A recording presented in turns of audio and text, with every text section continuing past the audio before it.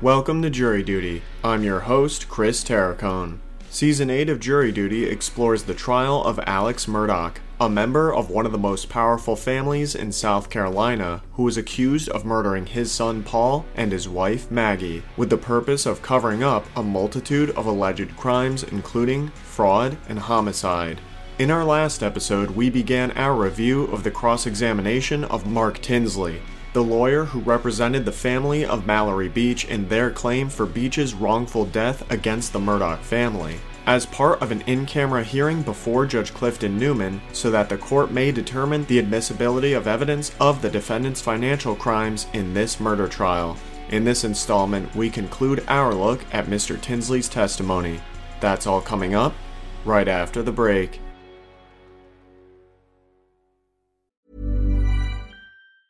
Everyone knows therapy is great for solving problems, but getting therapy has its own problems too, like finding the right therapist, fitting into their schedule, and of course, the cost. Well, BetterHelp can solve those problems. It's totally online and built around your schedule. It's surprisingly affordable too. Connect with a credentialed therapist by phone, video, or online chat, all from the comfort of your home. Visit BetterHelp.com to learn more and save 10% on your first month. That's BetterHelp, H-E-L-P.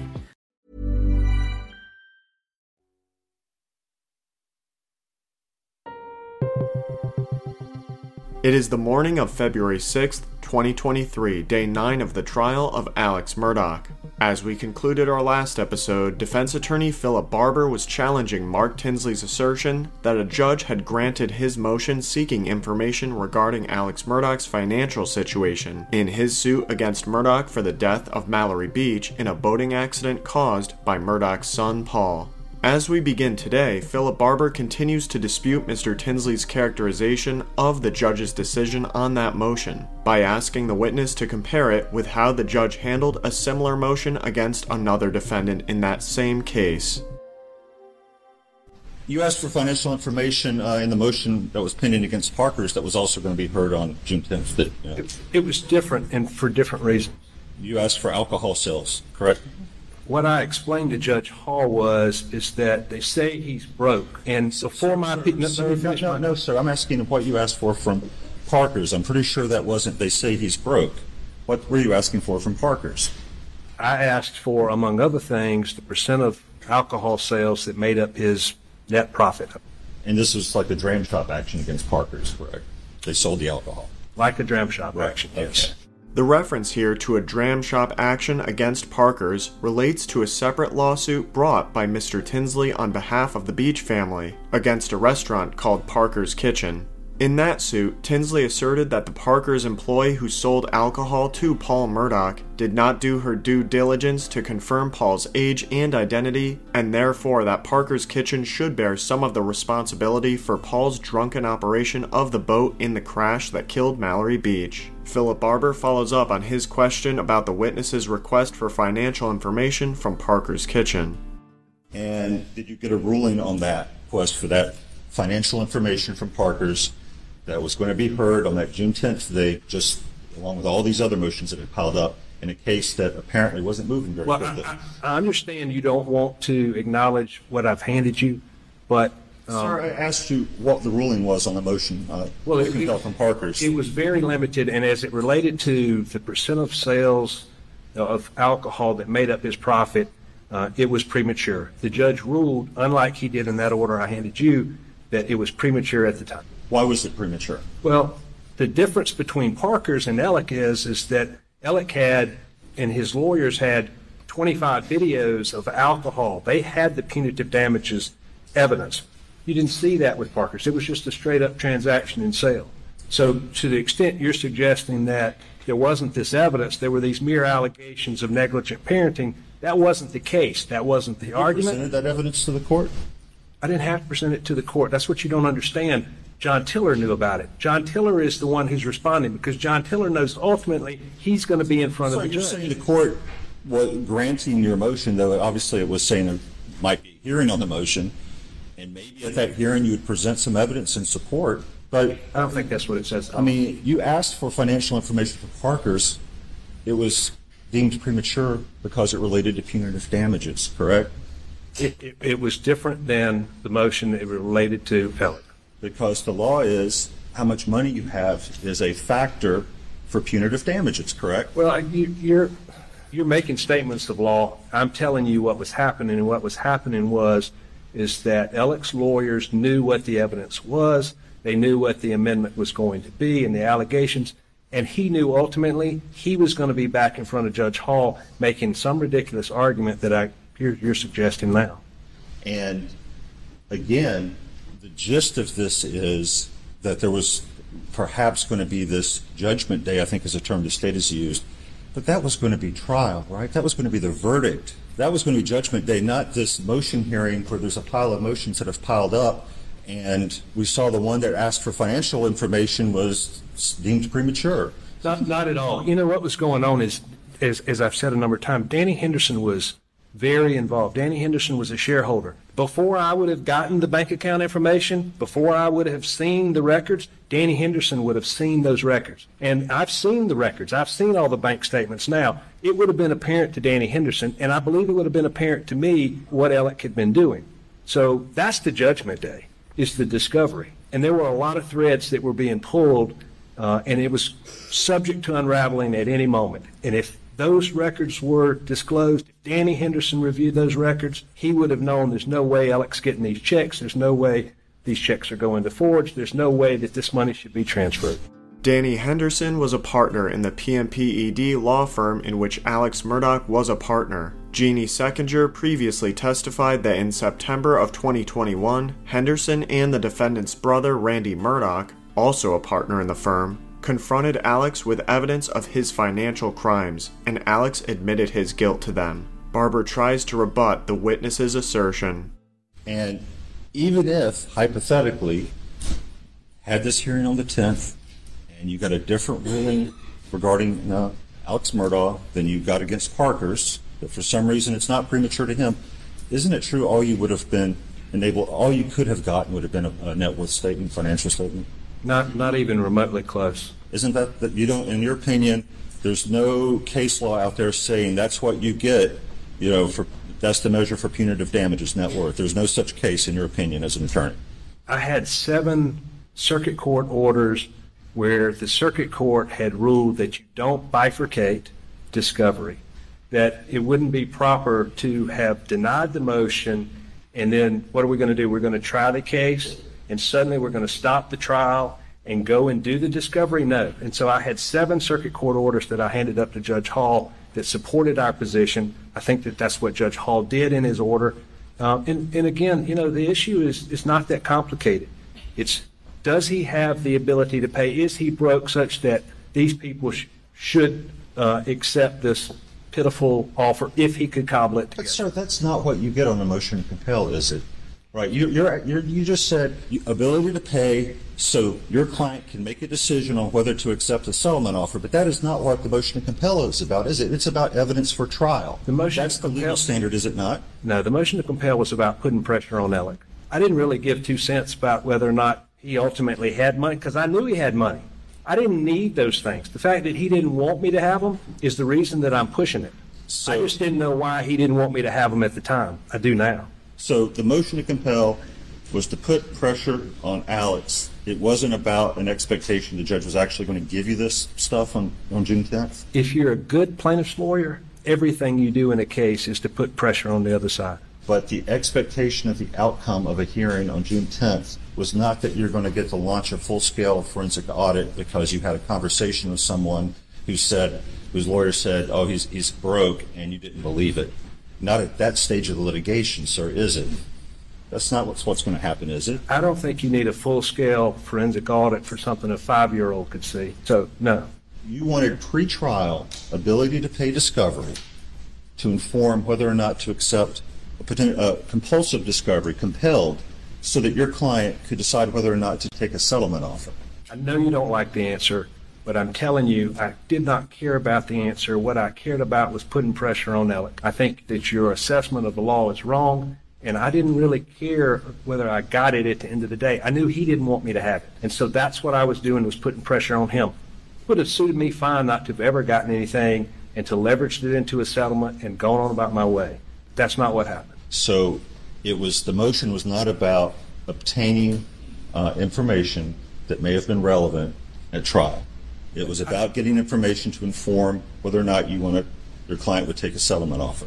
What I told Judge Hall was, they say he's broke. My people have lived in Hampton their entire lives. They do not believe he's broke. If he's broke, we need to open the books and let them see it so that they can then form an informed opinion about what they should do. It didn't have anything to do with the trial. It had to do with the case and resolving the case. And then I think we briefly touched on Satterfield. Just to be clear, they came to you, the first time they came into your office was September 21? It's either late August or early September, very early September. And since now I'm thinking that since the roadside shooting, whatever that ridiculousness was the 4th, it could have been August. But it was well after June 7th. It was after June 7th. Burrow's furniture is built for the way you live. From ensuring easy assembly and disassembly to honoring highly requested new colors for their award-winning seating, they always have their customers in mind. Their modular seating is made out of durable materials to last and grow with you. And with Burrow, you always get fast, free shipping. Get up to 60% off during Burrow's Memorial Day sale at burrow.com/ACAST. That's burrow.com/ACAST. burrow.com/ACAST.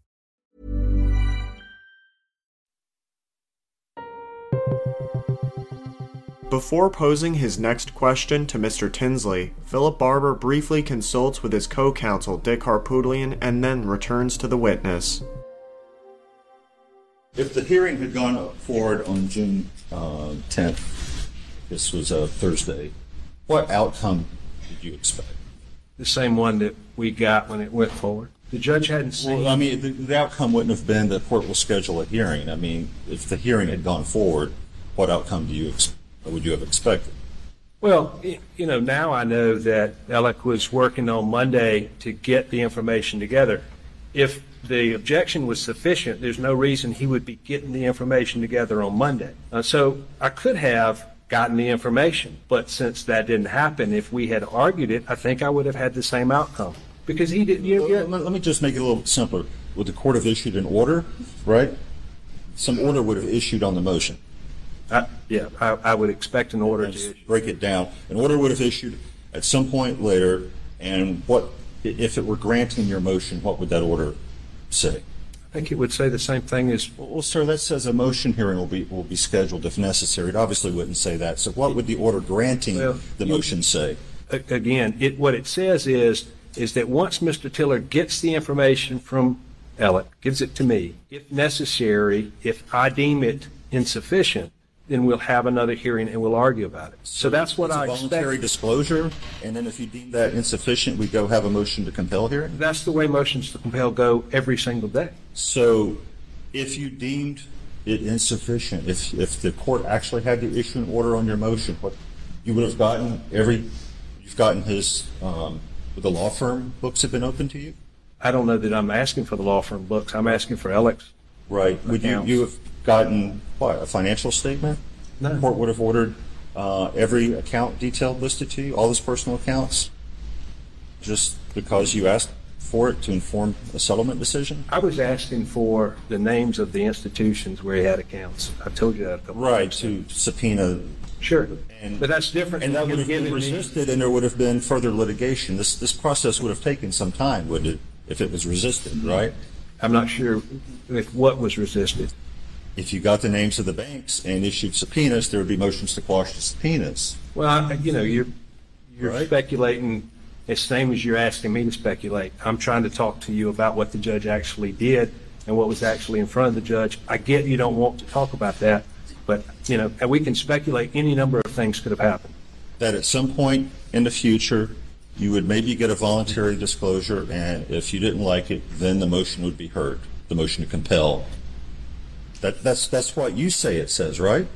Well, if we had shown up and they had made the argument that you're advancing here, then maybe in this imaginary world, there's things that didn't happen, the judge would have actually ruled on it. We would have a ruling on whether or not it was relevant. Whether or not I was entitled to it. It would have been relevant for Alex, but not for Parker's.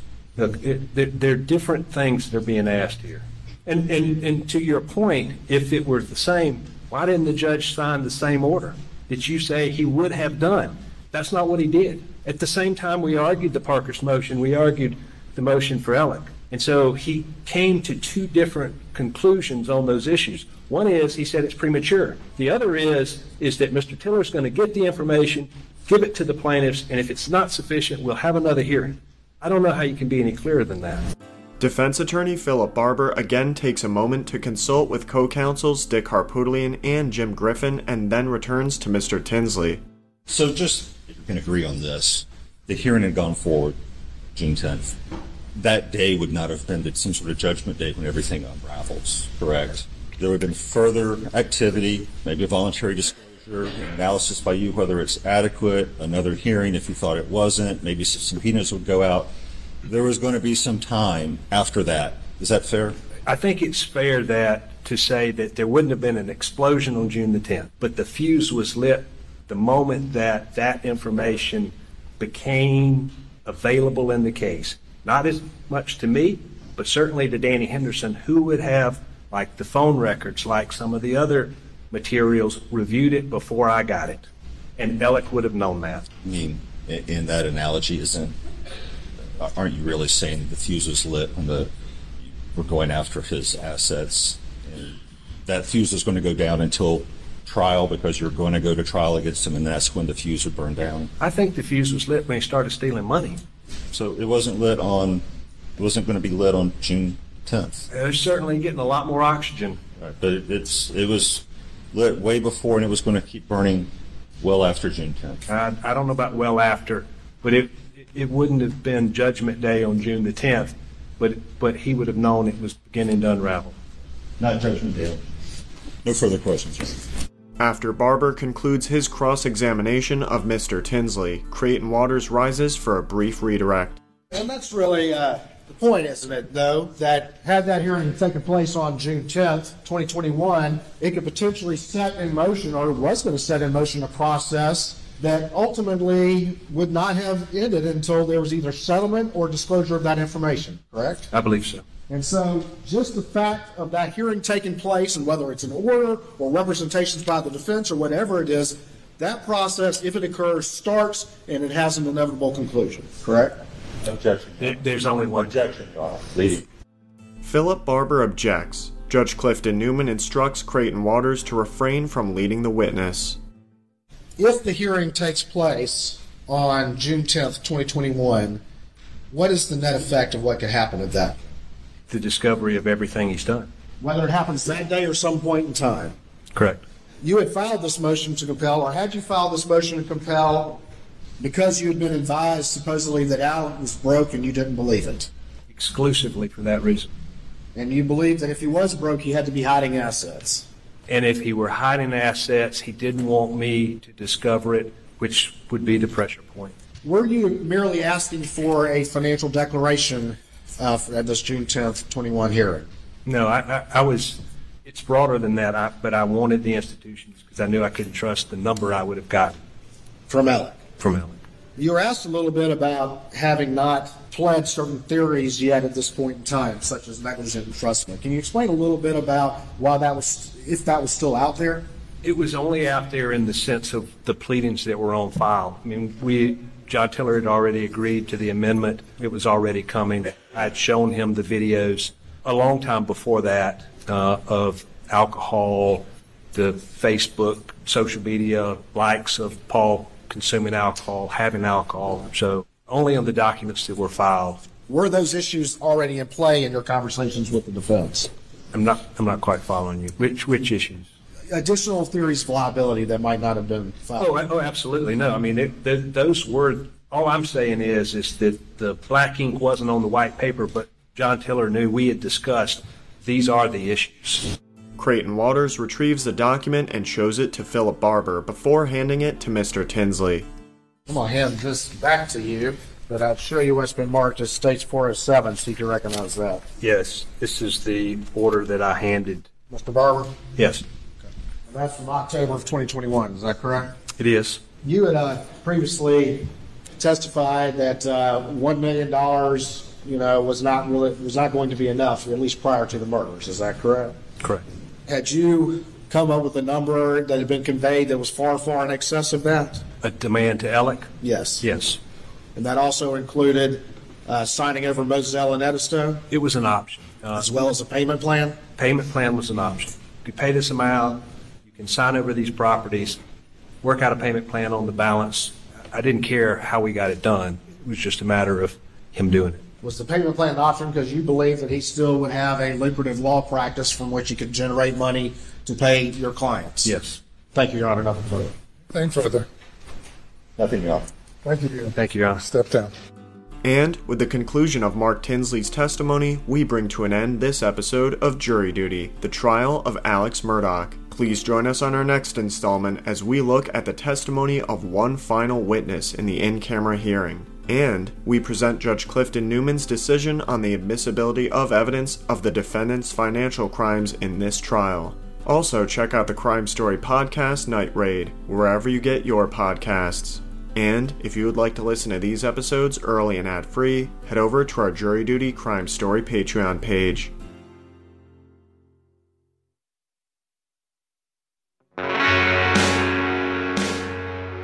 You can find more information about this trial on our Jury Duty Crime Story Patreon page or at crimestory.com. Jury Duty is created and produced by Carrie and Tholis. It was co-produced, written, and edited by yours truly, Chris Terracone. Music for this episode was provided by Strike Audio. Trial audio is courtesy of Law and Crime Networks. Thank you for joining us, and we hope you will come back for the next episode of Jury Duty.